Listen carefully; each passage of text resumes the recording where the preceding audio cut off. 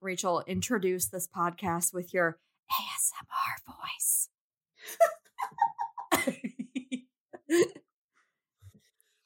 Hello, everyone, and welcome to Chardonnay and DNA with Becky and Rachel, where I am whispering into the mic because I am in my bathroom. Well, and just to be for the sake of honesty, Rachel had to talk shit real quick and couldn't talk loudly. But she was using her ASMR voice. And I liked it. It was nice. It was nice. It gave you the tingles. It did give me the tingles. But we had to whisper and be really quiet. So because she had to talk shit about someone real quick. But that's over now, so I think I think there's a fine line between ASMR and just fucking creepy. Like I think I could probably make it creepy. I don't know if I want to, but like just say, oh my god, ew, just say panties. Moist pants. I hope that I made everyone vomit a little bit in their mouths with that, because I did. Becky, I sure did. Just fucking spontaneously combusts right here. That was gross. Yeah. Yep. Solidly disgusting. So well, like I was telling you, I have breaking news. All right, hit me with it. Okay. So this headline from a CNN.com article says, JonBenét Ramsey's father asks governor to have DNA testing in case done by outside agency. Holy shit. Yep, that was from Tuesday. Did we hear anything yet? Do we have a yay, a nay? I don't think. No, I think that's the newest development, but I thought that was. Wait, what? So why did he have to ask the governor? Why can't he just pay for it? Aren't they like well off? Well, that's a good question. So I was scanning this article. I know this is kind of long, but do you think I could read this article? I give zero shits. Please do. Okay. The father. I give lots of shits about the case. That's what I'm saying. That's why I think it's kind of important. And I also thought, like, this sort of, I never thought he had anything to do with it. Because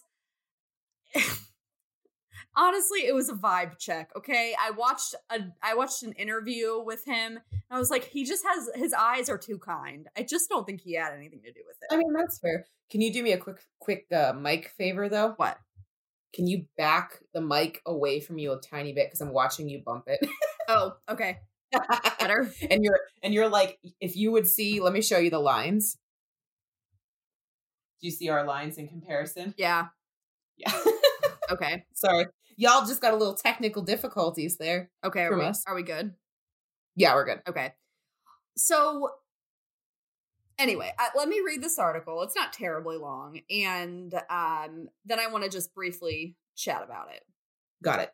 Okay. The father of JonBenét Ramsey, the 6-year-old Colorado girl whose 1996 killing in the family home became a huge national story, is asking the Colorado governor to intervene and let an outside agency take over DNA testing in the ongoing investigation. On December 26, 1996, JonBenét was reported missing from the family's home in Boulder. Her mother, Patsy, told police she found a 3-page ransom note demanding $118,000 for the girl's return. Her body was found hours later by her father, John, in a basement room of the home.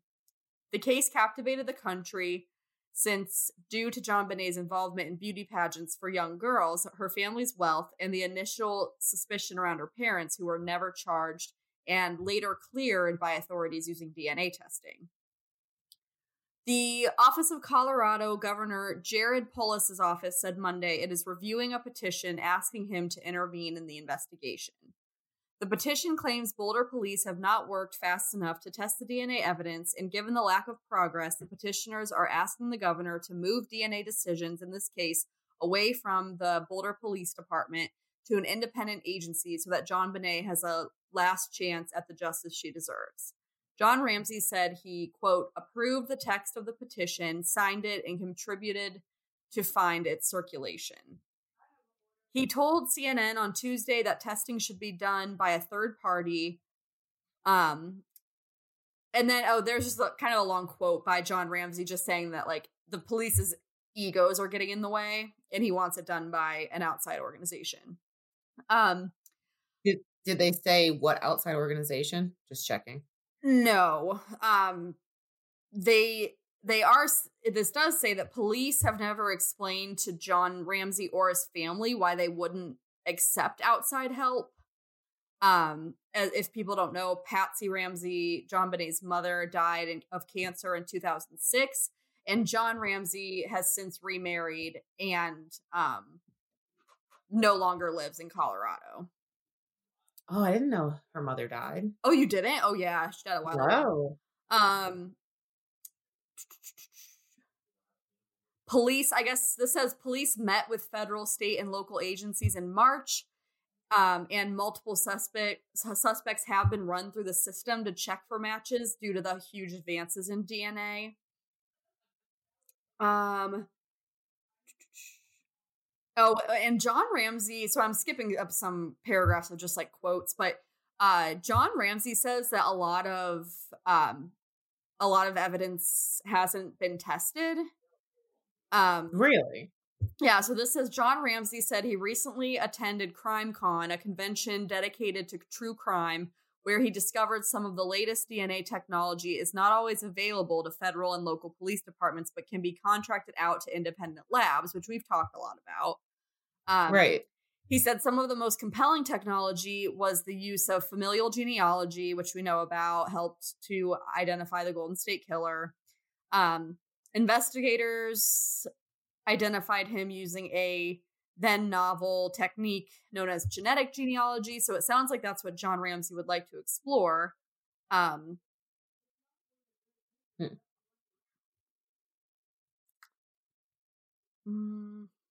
yeah, it doesn't speak to what organization they want to go through. And it also doesn't speak to like why he can't just hire it. But I mean, maybe it's just too expensive. I don't know.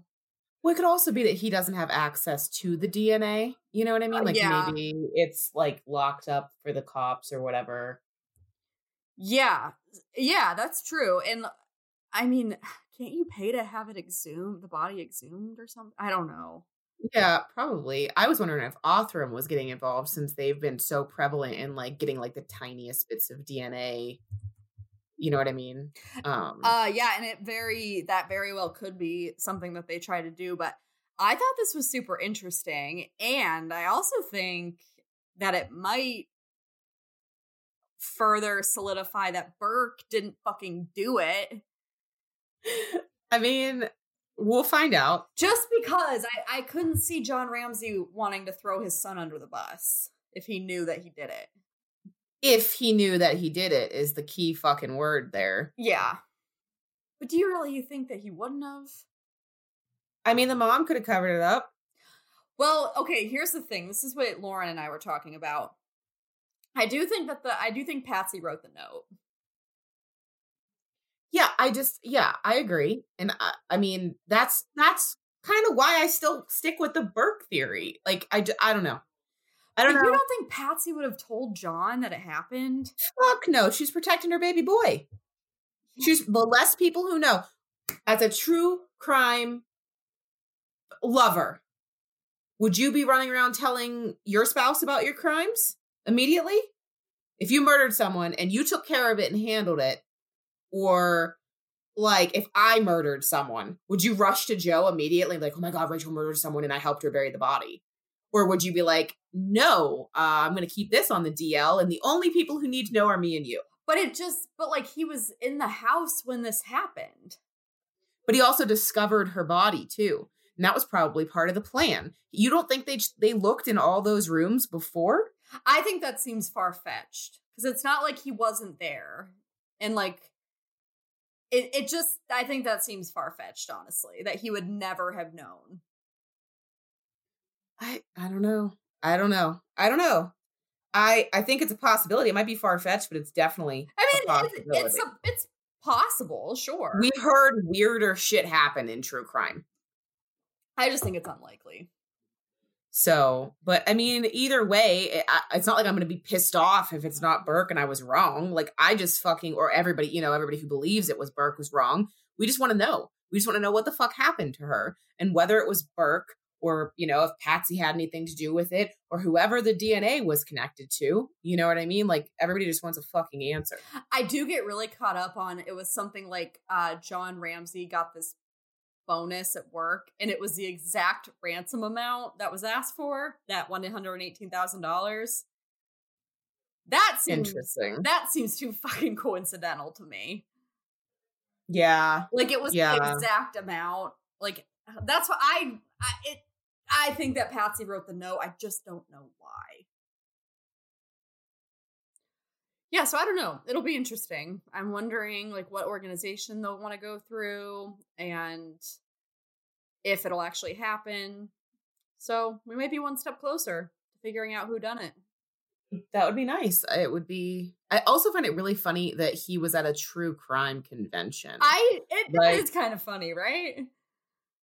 Like, was he a special guest at the true crime convention? Did he go on his own? Like, I mean, not that I think he couldn't go on his own and, like, be interested in true crime, but it's just kind of weird because he's been in the public eye and, like, has such a prolific case in his life to, like, imagine him wanting to go to one, I guess. Well, maybe he wanted to go to find out more about what could be done. Yeah, that's fair. That's a fair point. Because it sounds like that's where he found out about, like, more, DNA techniques. So maybe that's why. Yeah. Clearly it was beneficial, so. Yeah. All right, well, would you like to hear a story? I would love to hear a story. Tell me a tale. And this is actually a bit of a different kind of tale. It's a few different tales today. It's a smorgasbord, if you will. A multi-layered fairy tale? Kind of, except more horrible. Horror tale? Just kind of existential, like we live in a hellscape terror. Cool. Add to my dread, baby. I'm ready. Okay, so I had originally planned for this to go out on May 2nd, but we had a bunch of shit happen, so it didn't, which is fine. So it's still relevant. This will come out on the 9th. But this episode is in honor of the Innocence Project helping to get Melissa Lucio a stay of execution. So what I wanted to do is I picked four people that they have helped, and I picked, I think four, either 4 or 5, but I think 4. I picked the people that have been wrongly incarcerated the longest to talk about.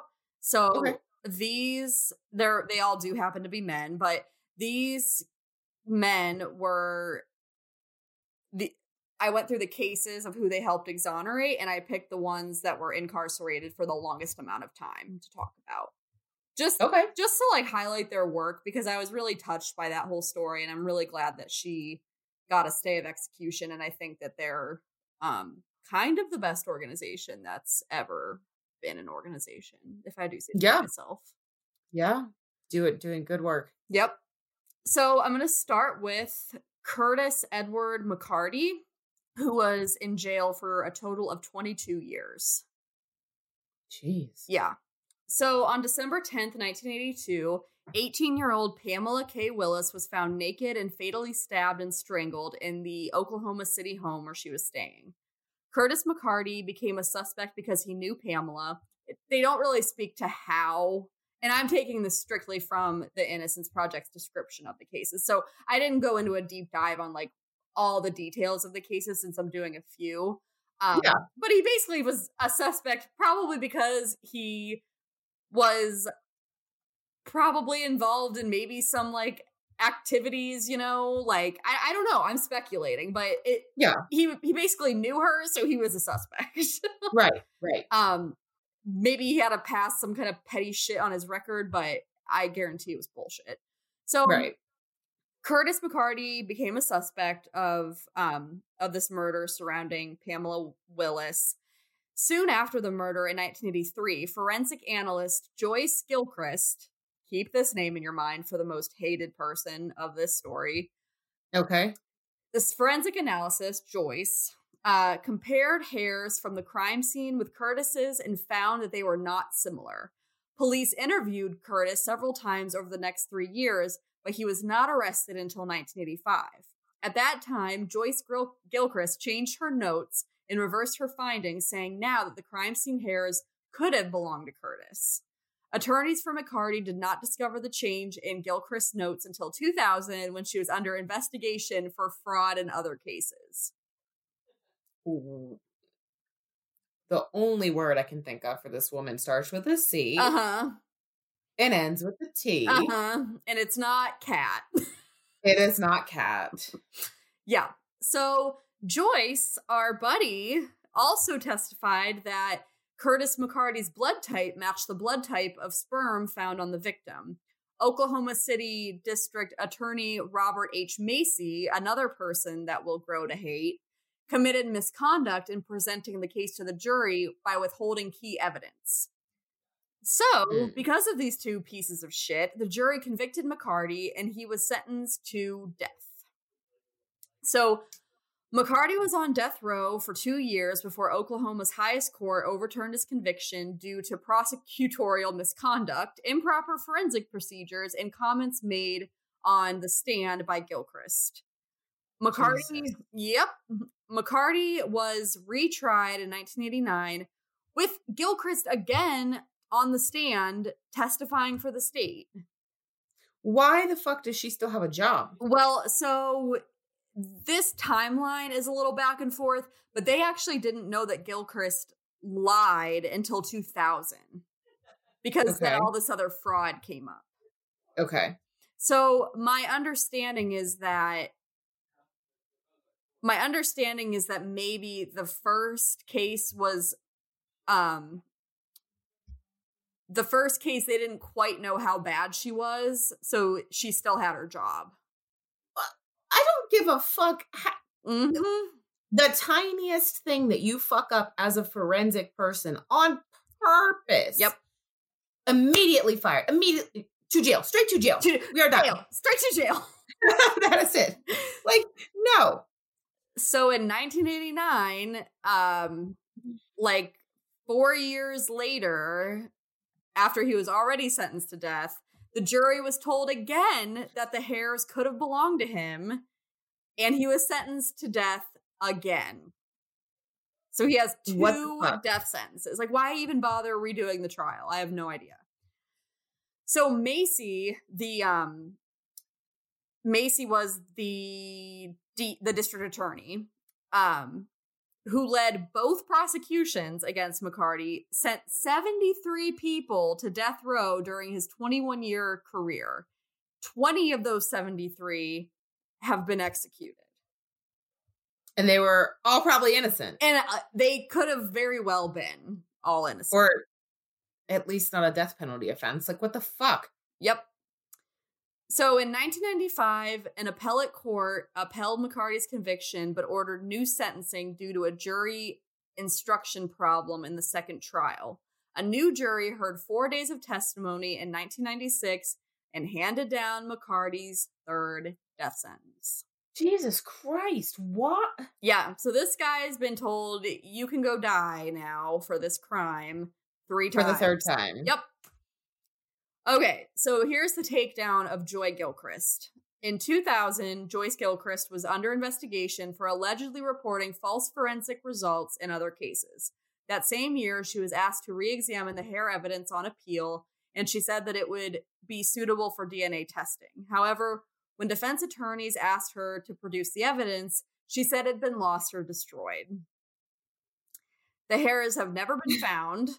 And at the close of the investigation, Joyce Gilchrist was fired due to the forensic fraud she'd committed in many cases. Her false testimony had contributed to 2 other wrongful convictions that were later overturned by DNA, those of Jeffrey Todd Pierce and Robert Miller. She testified in thousands of cases over her 20-year tenure. Okay, is this bitch still not in jail? That's a good question.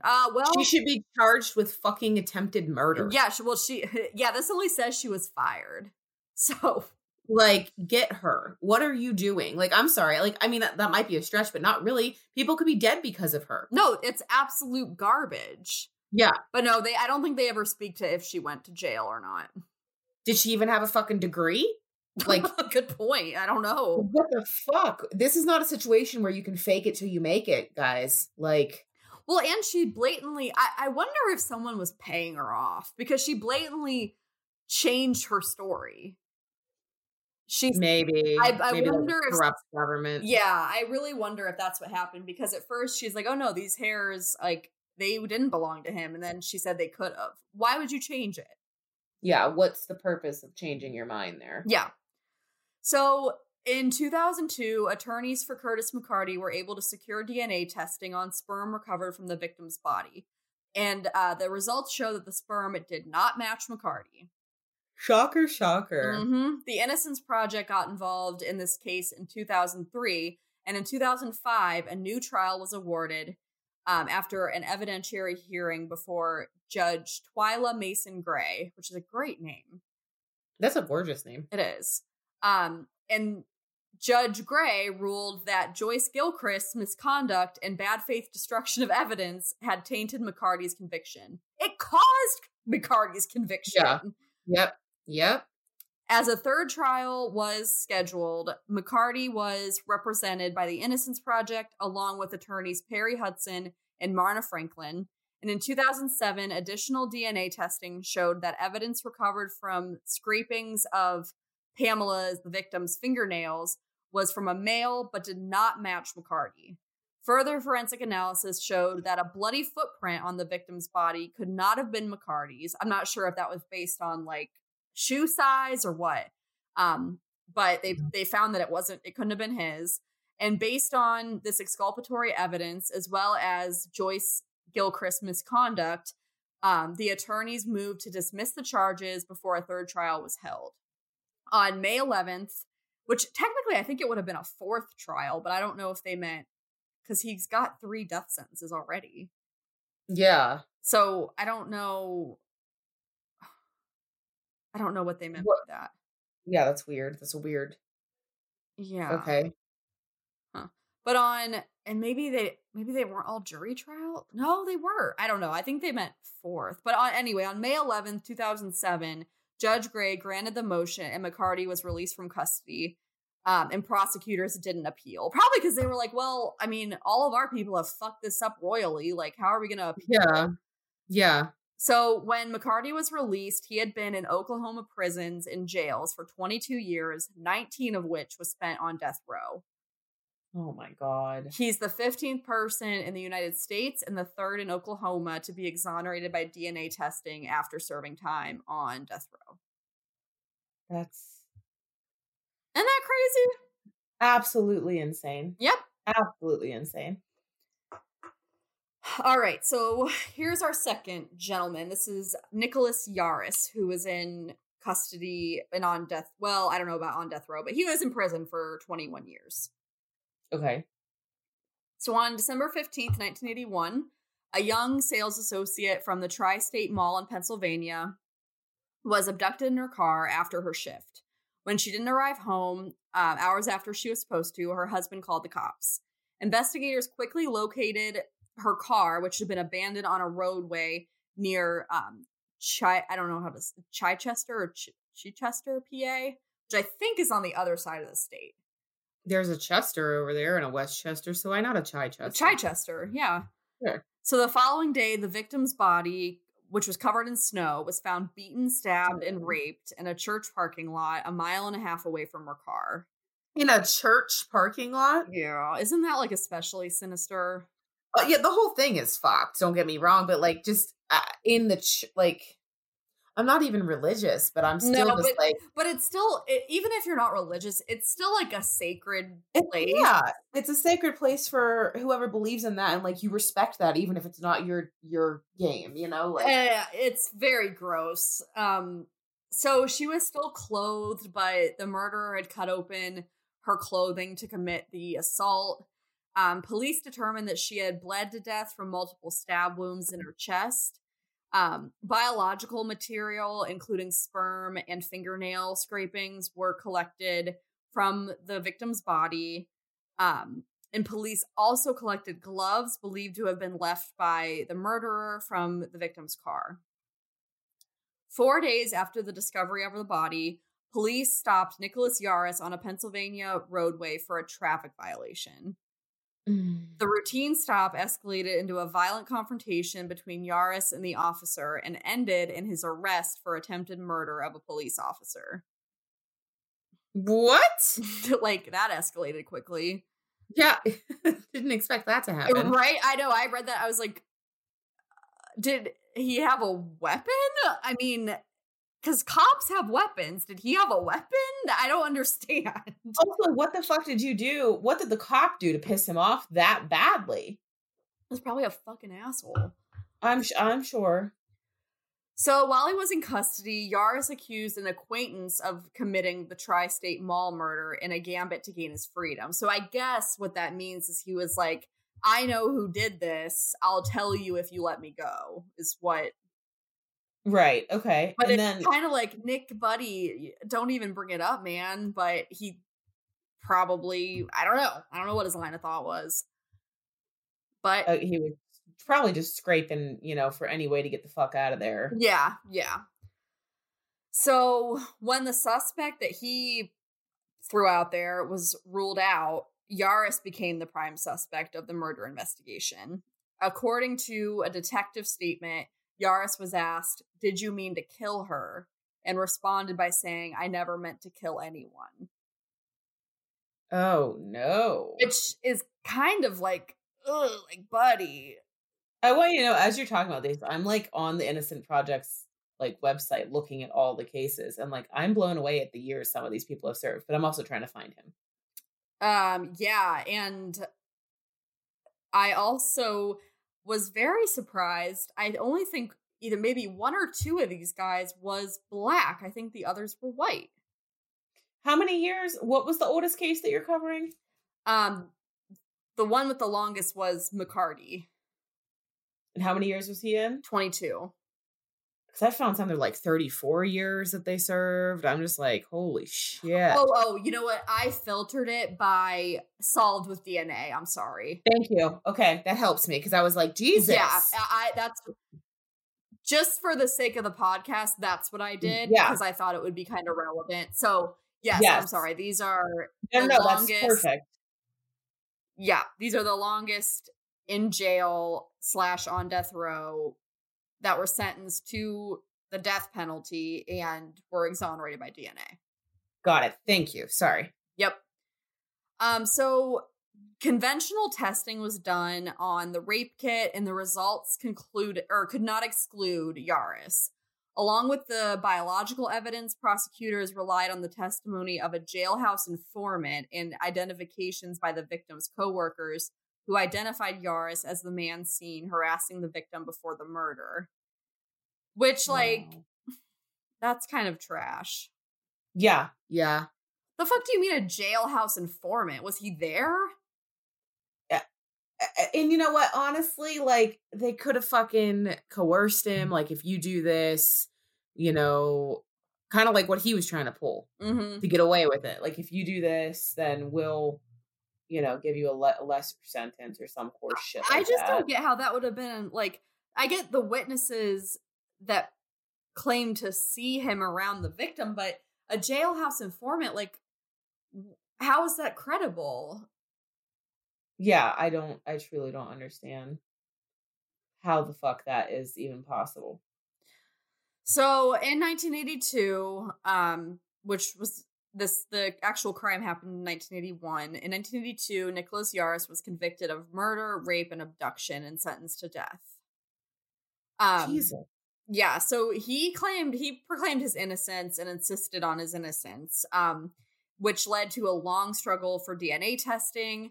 In 1989, he became one of Pennsylvania's first death row inmates to demand post-conviction DNA testing to prove his innocence. There was successive rounds of DNA testing on various pieces of evidence, all throughout the 1990s, but they all failed to produce conclusive results. With his hope kind of dwindling, a breakthrough ended up occurring in 2003 when Dr. Edward Blake conducted a final round of testing on the gloves found in the victim's car. They also looked at fingernail scrapings from the victim and any remaining sperm found on the victim's underwear. Significantly, the profile obtained from the gloves and the sperm evidence appeared to originate from the same person. On July 2nd, 2003, they ended up excluding Nicholas Yaris from all biological material connected with the crime. Good. Yep. So on September 3rd, 2003, based on Dr. Blake's results, the court vacated Yaris's conviction and he became the 140th person in the United States to be exonerated by post-conviction DNA testing and the 13th DNA exoneration from death row. Wow. Due, however, to a 1985 conviction for escape with connected charges in Florida, Yaris still had a 30-year sentence on his record and he remained in jail. Jesus Christ. Mm-hmm. On January 15th, 2004, Florida reduced his sentence to 17 years time served and granted his release. The following day, Nicholas Yaris was finally freed from a Pennsylvania prison after spending over 21 years behind bars for a crime he didn't commit. So I wonder if they really targeted him because he had a past criminal record and they're like, this guy's a piece of shit. So yep, and I honestly think that's probably what happened with the last one too. Yeah, but it didn't seem like did he have that bad of a criminal record that we know of? Like he had just been involved with some shit and they were just like no, it didn't. I'm purely speculating. He might not have, but just the way it was worded, like he was an acquaintance of the victim, so that's why they looked at him. Like yeah. There had to be more than that. Yeah, absolutely. So he probably just had some petty dumb shit on his record and they were just like, oh, let's put this guy away. Right. Just absolutely. because he was like in proximity to this woman. Yeah. It is kind of wild so far that they've both been white. Isn't that crazy? Yeah. Okay, so this next one, I think one of these was a black man, and I shouldn't written that down because I think that is kind of relevant, you know? It is. It absolutely is. Just as far as like why he might have been unfairly targeted. Yeah, exactly. Yeah. So this next gentleman is Charles Irvin Fain. He was incarcerated for 18 years. So in 1982, a young girl had been abducted while walking to school. Her body was discovered days later near a river. Police began questioning Charles Irvin Fain, who had recently moved into the area. Along with dozens of others, Fain was asked to provide hair samples for comparison to the hair found on the victim. After performing microscopic hair comparison, the FBI determined that hairs from the crime scene were similar to Fain's. Similar. How is that? Okay. Yep. At trial, the prosecution relied on unvalidated forensic evidence and the testimony of two jailhouse informants. An FBI hair analyst testified that Fain's hairs and the hairs from the crime scene were similar and shared an uncommon trait. Can I just say something before I forget the thought? Mm-hmm. I don't know if I agree with jailhouse informants or anyone in jail giving any information about anything, because it's the same kind of thing with like consent, right? Like you cannot give consent as a prisoner to have like a sexual relationship with a guard or someone in a higher power. Mm-hmm. Okay. It's rape, even if there is supposedly consent.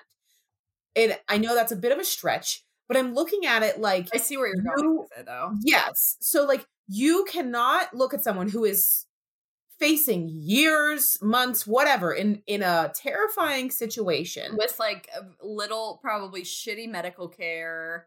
Right. Shitty legal aid. Yeah. You know, and look at them and really truthfully allow them to testify and bargain for their freedom. It's just, it's going to skew so many things. Like, I'm not saying it's not always a bad thing, but like, that it just seems like it's the same situation with the consent.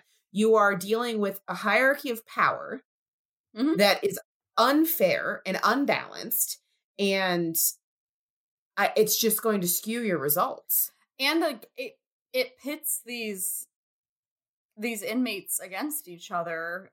Oh yeah, absolutely. And it's like, to me, it's like, well, where's the relevance? Why are you giving information about this guy? How do you even know him? How do, like, that's what it is for me. Like, and truthfully, how are you going to take someone's, like, so if they're jailhouse informants, say they were in jail with the person, right? Okay. And like, while they were in there, they confessed to doing something to their cellie, for lack of a better, idea, right? They could just be saying some off the wall shit to cover their asses so that they're not fucking, you know what I mean? Like, targeted. Like, you don't know. Like, when I used to go into the jail for work, okay, they would tell me wild shit. None of it was true. But it was like a rep thing. You know what I mean? Like, it I know that sounds ridiculous, but like, I could see that. It like helped keep their reputation and keep people, I don't know. It's just fucking weird. Yeah. And it's like, it does just seem like you're putting everyone in a pressure cooker and expecting them to be telling the truth all the time. Like, what? Yeah. On both sides, on both the informant and wherever they're getting their information. It's the psychological stress that you go through being incarcerated, whether that's in solitary or just normal incarceration, should be taken into consideration when you're accepting these jailhouse informants, any information they're giving you, plus any confessions too. Like, that stress could make you confess to anything. So yeah, I have to agree with you. Like, that's it doesn't seem reliable.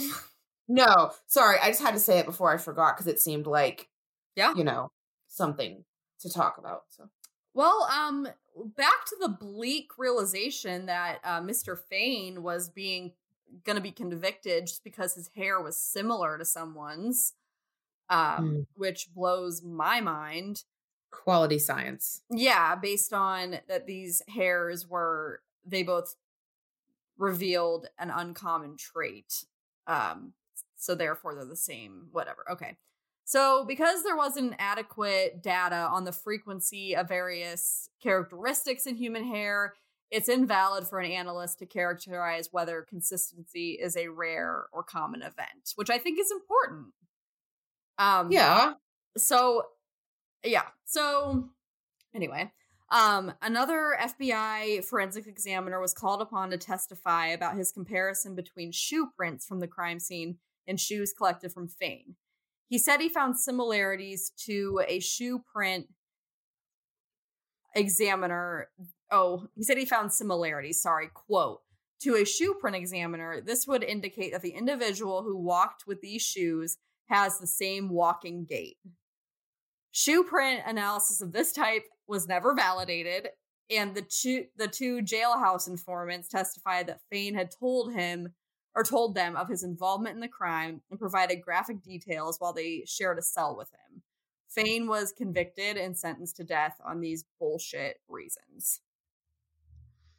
All bullshit. Yeah. A similar gait, similar hair, and information from jailhouse snitches, basically. Shoe print analysis blows my fucking mind that's even like I understand there's definitely probably a science to it. Like, the wear on the shoe is similar to this print or something like that. Or like the weight put in this area. Like, if somebody walked, they'd probably put that same weight. But like, I just don't understand why that should even be, I don't know, like, there's not multiple pairs of shoes out there of the same kind. It doesn't seem like enough to put someone to death for. No, not at all. Okay, continue. So, mitochondrial DNA testing conducted on a post-conviction appeal revealed that the hairs, pubic hairs found on the victim's socks and underwear, were not Fane's. Based on this new evidence, a judge ordered his release in August 2001, The prosecution decided not to try him again. Fain had served nearly 18 years on death row for a murder and rape he didn't commit. Never mind. It's bleak, isn't it? It's really bleak, and I was not trying to make fun, but like the amount of times we hear like that pubic hairs have fallen out, our crotch is balding. I don't understand what's happening, why so many pubic hairs fall out. Like that was my I'm sorry, you just took a drink. No, my bad. I thought the same thing. I'm like, I thought we were talking about head hair because that does happen. Like people do. Yeah. You shed frequently. I shed all day, every day from my hair. My crotch fucking doesn't. So why? I know. And I'm just like, guys, you're grasping at pubes. That's the new grasping at straws, is definitely grasping at pubes. You're grasping at pubes, man. We're going to say that out in the wild someday, and someone's going to be like, excuse me? They're going to call the police on me, I'm sure, if I said that. At that point, it's an opportunity to go, just listen to my podcast, you'll get it. You're grasping at pubes, man. You're grasping at pubes. I would really like that for that to be the episode name. Terry, you heard it. Grasping at pubes. Give us your opinion, sir. Yeah, to be decided. Yeah. Okay, last one. Okay. Dennis Williams also served 18 years for a crime that he didn't commit. Shocker. Yeah. All right, so a young woman and her fiance had been abducted in 1978 in Illinois. The young woman had been raped and both were murdered in an abandoned house. Dennis Williams and his friends and co-defendants, Kenneth Adams and Willie Range, were residents of the neighborhood where the couple was found and were seen on the street the night of the crime. So obviously they did it. Clearly. Oh, and also Vernil Jimerson was also among, I know that's quite a name. Jimerson? Vernil Jimerson. It was just a Jimerson that got me. I love it. I love it. So all these men, Jimerson, Williams, Adams, Range, were dubbed the Ford Heights Four. You know it's bad when it's like the place and the number. Like if there's the number of them, it's going to be all bad. Yeah. So Williams, Adams, and Range were tried together in 1978 and represented by an attorney named Archie Weston. Another great name. Yeah, that's like a classic name. It really is. Archie Weston. The state's chief witness in the case, Paula Gray, claimed to have been at the scene of the crime with the four men. After her testimony, secured indictments of all four men. Oh, I'm sorry, I read that wrong. After her testimony secured indictments of all four men, she recanted, and the charges against Jimerson were dropped. During the trial, the state presented eyewitness testimony, placing Williams, Adams, and Range near the scene of the crime and at the time of the crime. There is a major timing inconsistency in the witness's account, but Weston failed to point it out to the jury.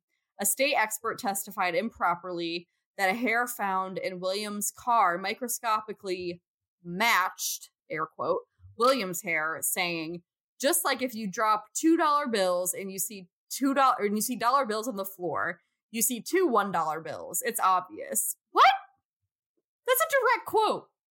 What the fuck does that even mean? I feel like I just got slapped. Just like if you drop $2 bills and you see dollar bills on the floor, you see two $1 bills. It's obvious. So I guess that's you meant like two single dollar bills, but it sounds like a $2 bill. Was how I read it. And so two single dollar bills. I guess what he was saying is like the hairs looked exactly alike, which dollar bills don't look exactly alike though. And it's also like, what?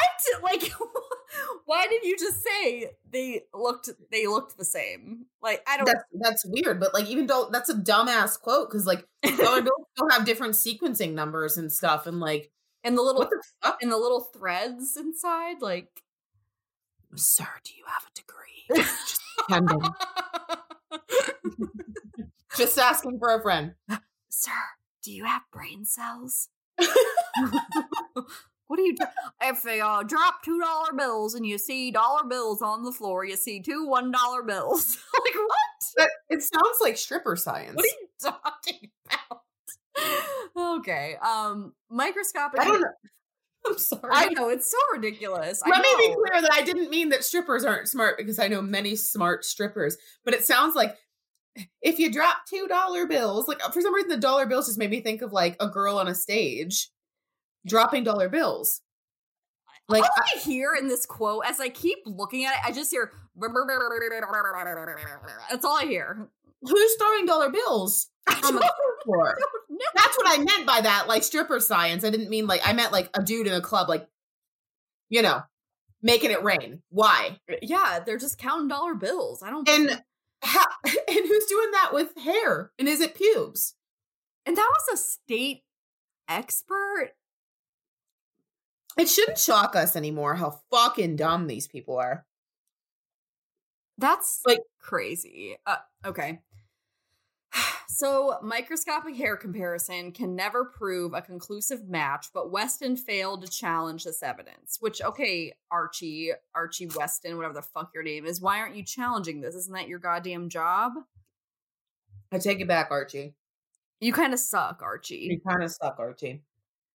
All right, so because there's not adequate data on the frequency, just like the last one, there's just not accurate data on all of the various types of human hair. So this isn't valid in a court of law. It shouldn't be.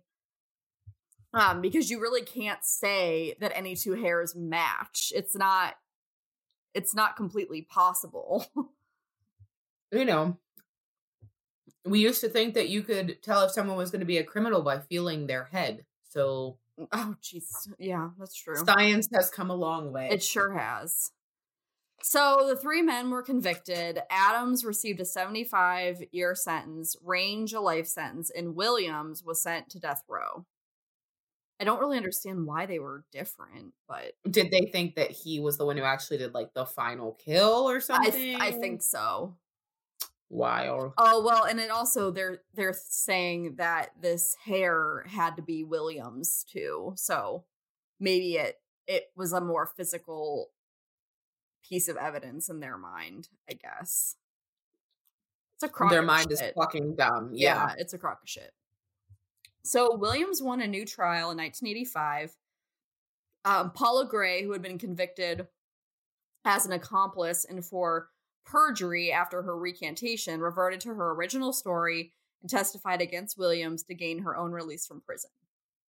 The charges against Jimerson were also refiled, and both men were convicted and sentenced to death.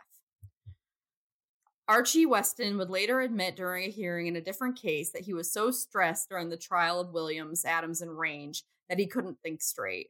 He was disbarred for fraud committed in another case. So, Archie, you're kind of a dick. I take it back. Your name sucks. Your name's cool. You suck. Yeah. Yep. A group of journalism students took up the Ford Heights 4 case in 1996. I think this is pretty cool. They found a witness who had tipped police to the identity of the real killer shortly after the crime. The police never investigated the tip. The investigating team also found 2 of the 3 men that were responsible for the crime who eventually confessed. The third was dead. DNA testing corroborated the confessions, and Williams cleared through DNA and the investigation of persistent Northwestern students was released in 1996, having spent a total of over 17 years in prison and death row. Holy shit. Also, good on those students, and fuck those cops for not taking up that lead. Right. Well, because they probably were already like, oh, we got him. We don't need to. Yeah, it's done. We don't have to do this. Yeah. Fuck actually catching the right people. We caught someone. But yeah, I thought that the journalism kids, I thought that was really cool. Yeah. Yeah, so all that is to say, continue to support the Innocence Project. I'm interested in what's going to happen to our buddy Melissa Lucio. I hope she continues on the way to exoneration herself. Yeah. and all of the people that we've covered that have been working with the Innocence Project. Yep. Purvis Payne. I'm sure there were. I know there have been more. I know there were others. Yep. Yeah. Cool. Well, why don't we do this? You have a padded room that's very bleak, so why don't you go first? Well, I have 2 padded rooms. Oh, okay. Go ahead. I went to Trader Joe's for the first time today. You've never been to Trader Joe's? I've never been to Trader Joe's. There's a. Well, I don't. Oh, sorry. There's a podcast I listen to called Sounds Like a Cult, and they do one about Trader Joe's. That's what I'm here to say, and I didn't know that they talked about that on the podcast. Oh, nice. Okay. Well, go ahead. So, just to, confess, I am sitting in the shitter at my shop because that is my studio here. Mm-hmm. And I am eating the few things that I got from Trader Joe's. I walked in there and I felt like I was just in like a hippie Aldi. Uh-huh. I mean, like, I just didn't get like why people were literally going ape shit to go in the store while I was there. They have a literal cult following. And I walked in and I was like, what the fuck? This is not at all what I was expecting. This is kind of fucking dumb. And like, that's like my literal exact thought was, this is kind of fucking dumb. And I'm walking around and I'm like, this is really nothing special. I'm glad things are cheap. That's cool. I'm glad there's like a variety and some shit I couldn't get in another store, but like, I don't necessarily think I would go out of my way to go to a Trader Joe's when I can pick up shit elsewhere. Mm-hmm. So for those of you that literally suck Trader Joe's dick, I don't understand. I'm very confused. The dark chocolate bar I'm eating is great, sure. But like, you could get it really anywhere else. Yeah, and like, I will say the value was nice. I'm not gonna dispute that. Like, I literally got this giant box of mini cheese crackers that I've been eating for like $2, and that was cool. And I got 3 dark chocolate bars for like $2, and that was cool. But I still would not go out of my way to go to Trader Joe's, and like, I certainly wouldn't beat up a little old lady over a fucking bouquet of flowers at the front door. That's essentially what was happening when I was there. Well, you have to listen to this episode of Sounds Like a Cult because it's really funny. I mean, they're right. It is a cult. Yeah, it is. No, people, and don't they have to say something to you, like something specific, like, oh, isn't there like something they have to say? Or shit, what was that? I mean, if they said something to me I didn't notice, I just don't fucking pay attention, but I swear I'll have to look it up and report back. I don't know. I thought they had to say something weird. But yeah, it was very culty. Yeah, it's culty. I don't get it. I was just bored because I was waiting for Frank because he was at chemo, and I was like, fuck it, there's a Trader Joe's. I'm going to go in and see if I can get some munchies. And I walked in and I was like, I don't understand. Yeah, and if I'm not mistaken, I think they had some kind of weird, maybe not scandal, something weird with their corporate culture that people are actually like not being treated well or something, and they really had to like get their shit together. I don't know. I'll have to send you the episode. It's pretty wild. I'm just not like, literally there was a line that would wrap around the Trader Joe's in East Liberty during the pandemic. I am baffled. You could have gone to the Target right down the street. Like, but I also think Target has a fucking cult following too. Yeah, I can see that. The only one that doesn't is Walmart, because I think people just don't want to associate with going to the Walmart. Well, and like Walmart is pretty sinister as an organization, so I think people are just like, well, it's cheap, which it is. It is. Yeah. Aldi is creepy though too. Is it? Their corporate is creepy because they prey on people fresh out of college and sometimes like out of high school and hire them, and then like they trap them essentially because they know that they'll never get a job that pays as much. And like they pay them really well, don't get me wrong, but the stress that they go through and shit, like I've heard it's not worth it. And like that's what they do though. They like bring you on, do like all these trips and shit, and then trap you because you know that you will never find a better paying job, and you just keep like it's like a psychological tactic to keep like retain managers and shit. It's fucked up. Well, okay, so for a hot minute out of college, I worked for a popular taco and burrito bowl restaurant. Got it. Yep. That rhymes with Papolte. Yeah. Got it. Yes. And like, I will say that the ingredients are very fresh. Like, we made everything the day of. We made that, like, nothing was frozen, shit like that. Like, it was all very fresh. So, but there's a very serious lack of fresh ingredients as far as I'm concerned at Chipotle. Okay. Well, but this was the weird part, was that, like, they call their employees, like, you want to be a top performer. Oh, yeah. Yep.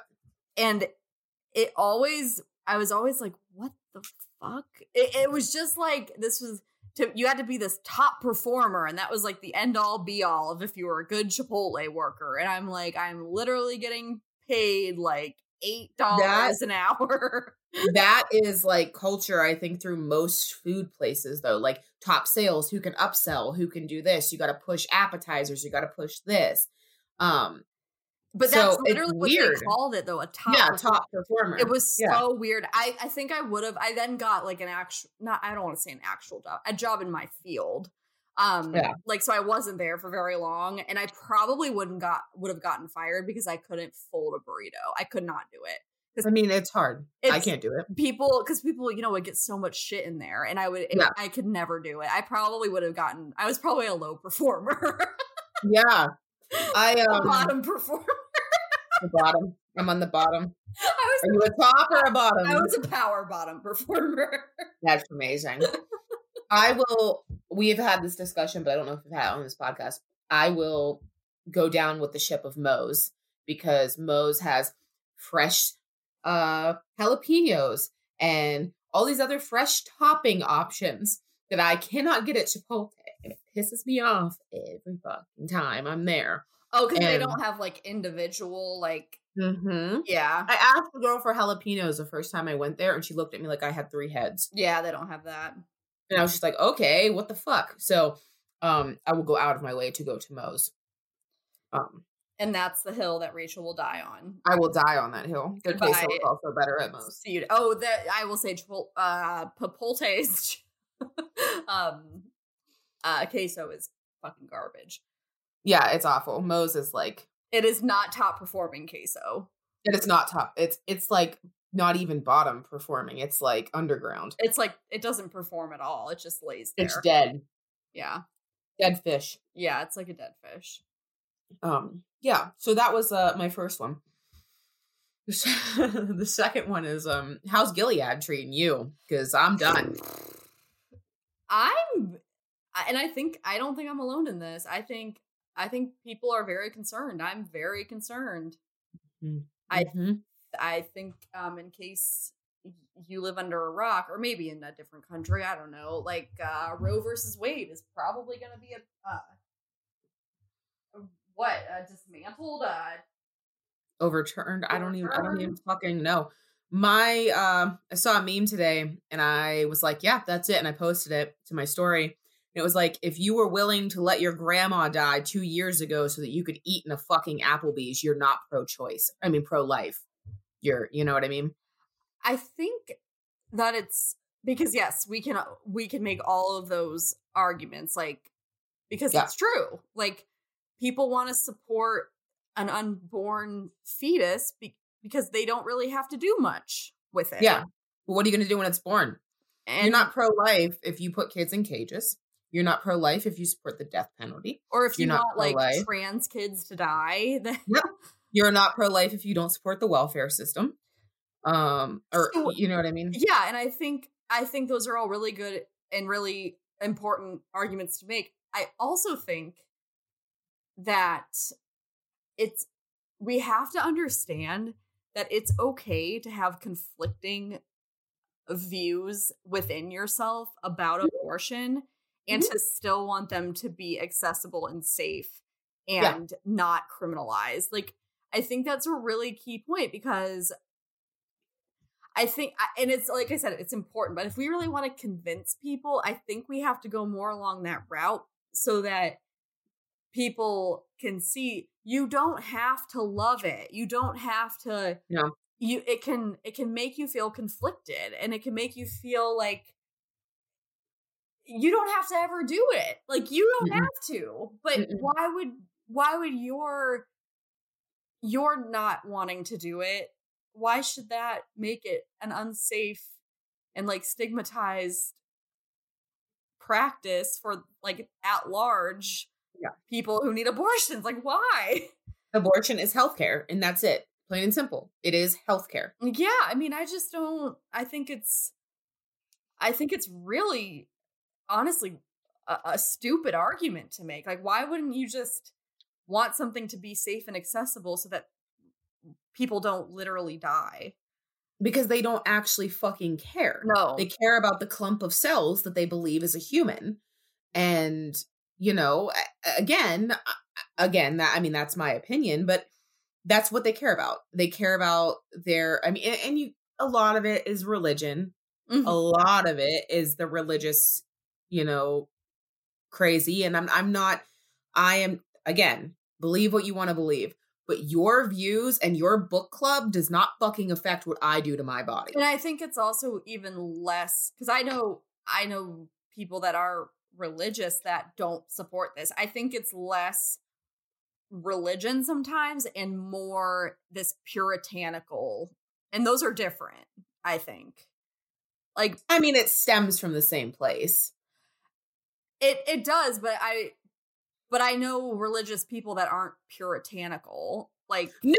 And like I said, I'm not saying that everyone who is religious has this belief. I'm not, but it's a lot of it is stemming from religious beliefs. Oh yeah. I mean, I think that's obvious, but yeah, I think that people with a true like connection with what like Christianity should be would not take this view.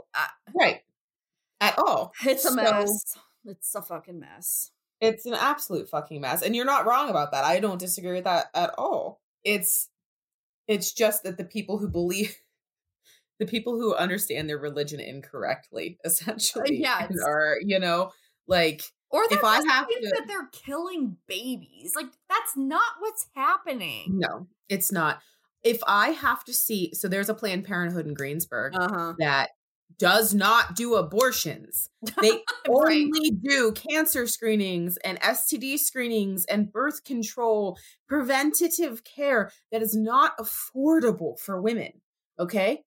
If I see one more old white man who has definitely jacked off into a fucking sock a couple times in his fucking life, say that they're killing babies at that clinic, because they'll protest outside of it. Drives me fucking nuts. I flip them off. I'm losing my shit on them every weekend. What are you doing?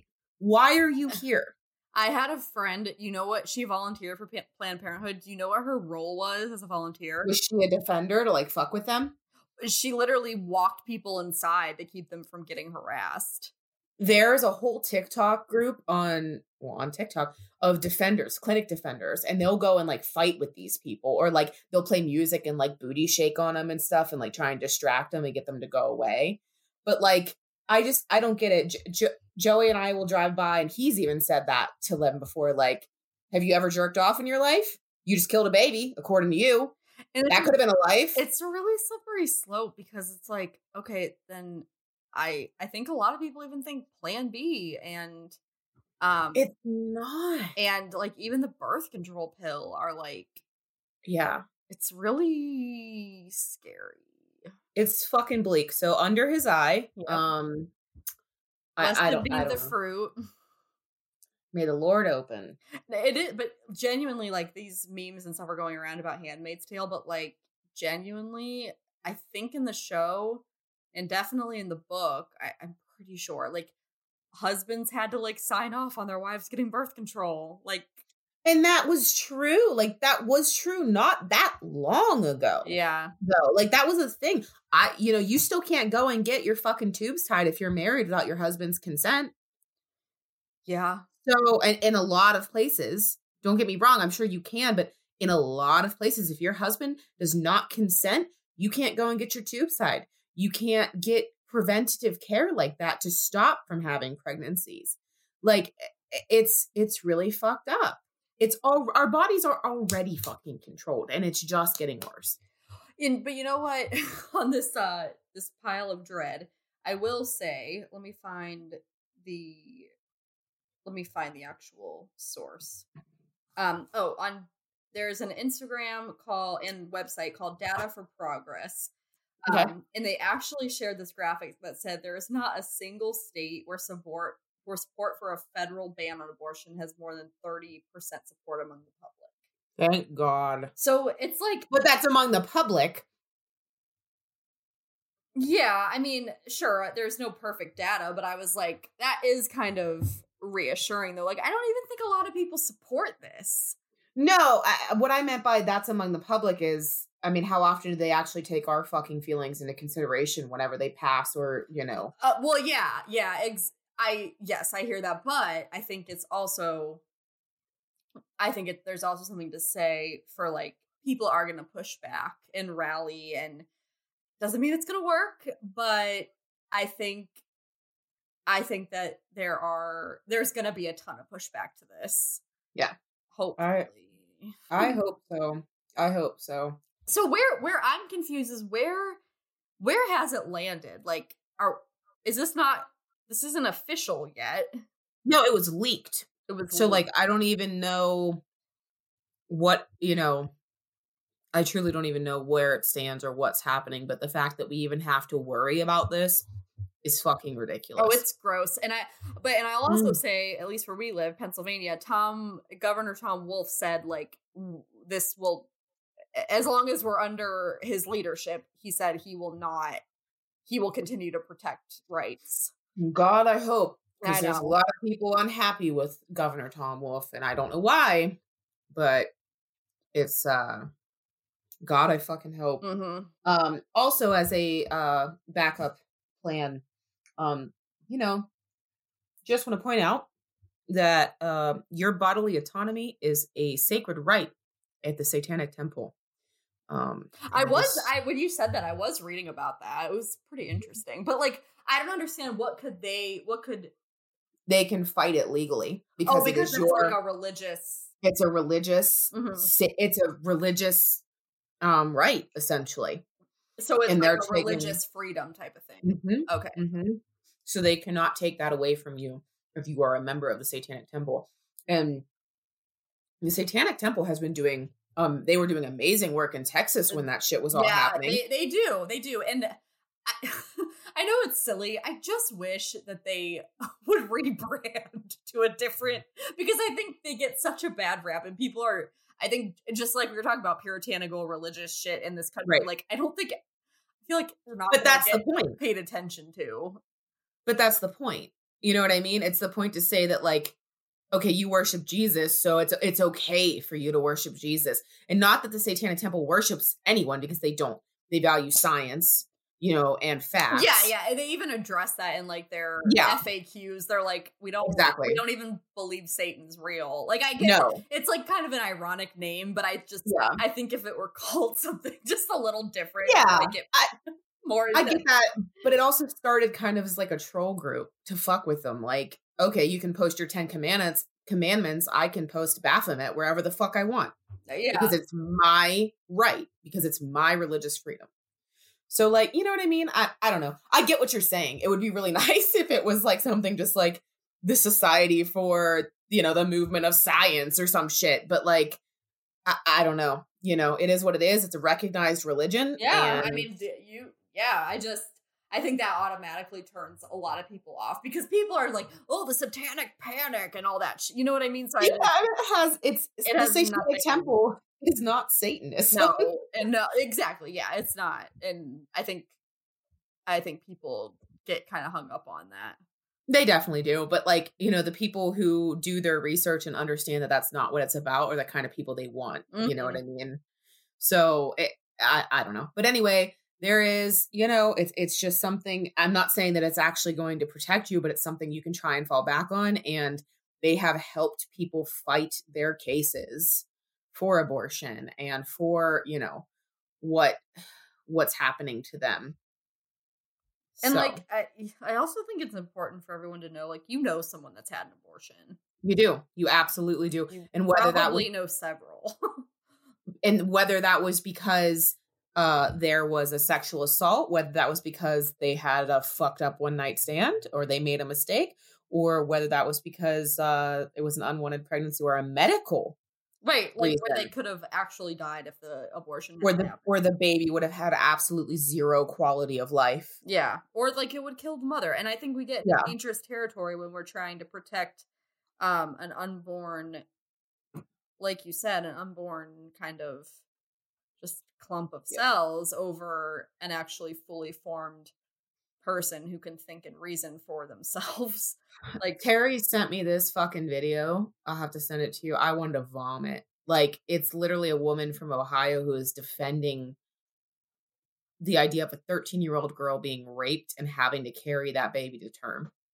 oh wait, is this the one that said something like this is an opportunity or something Yeah, like something that? along the lines of that. Yeah, like I just Uh-huh. started getting sick listening to it, and I was like, "This is disgusting. I can't do it." And like that person can fuck all the way off, because Yeah. I also get really irritated with like the woman's pregnant, or you know, the person's pregnant, so that means they have to accept it because it's this divine opportunity. Like, no, the fuck it isn't. Like, No, the fuck it isn't. and like your divine opportunity is my absolute horror and absolute nightmare of Yep. whatever, you know, whatever the circumstances around it are. Yeah. So Fucking hell. real fucking bleak. But go ahead. What's your padded room? Well, you know what? I think I'll save it. Do you think? Or should I It's go up to ahead? you. I'll save it. I'll save Okay. it. Yeah. Yeah. Yeah, well, that's all I got. Okay. You want to do the socials? Sure. Facebook is Chardonnay and sign DNA. Twitter is no. Twitter No. is no. Twitter is no. Twitter is absolutely not. Instagram is Chardonnay and DNA, all written out. Website is chardonnayanddna.com. Email is Chardonnay and, well, I think it's literally just, yeah, chardonnayanddna@gmail.com. That's it. We rally at dawn. That's all I have to say. Can we rally at noon? I don't want to get up that early. Fair enough. We'll rally at like 3:00. Perfect. Perfect. All right. Bye. Bye.